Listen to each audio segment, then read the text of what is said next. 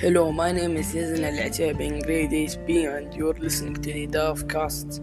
In this episode you will hear me recite the argument that I wrote in Mr. Muhammad Ali's class.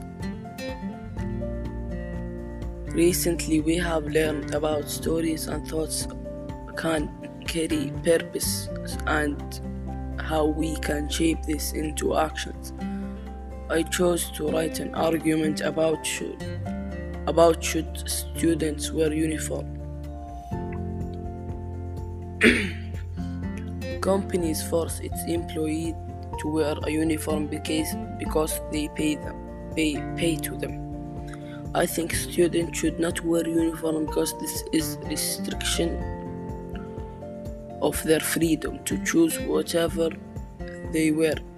Wearing new things every day will help them break the routine and let the students express themselves.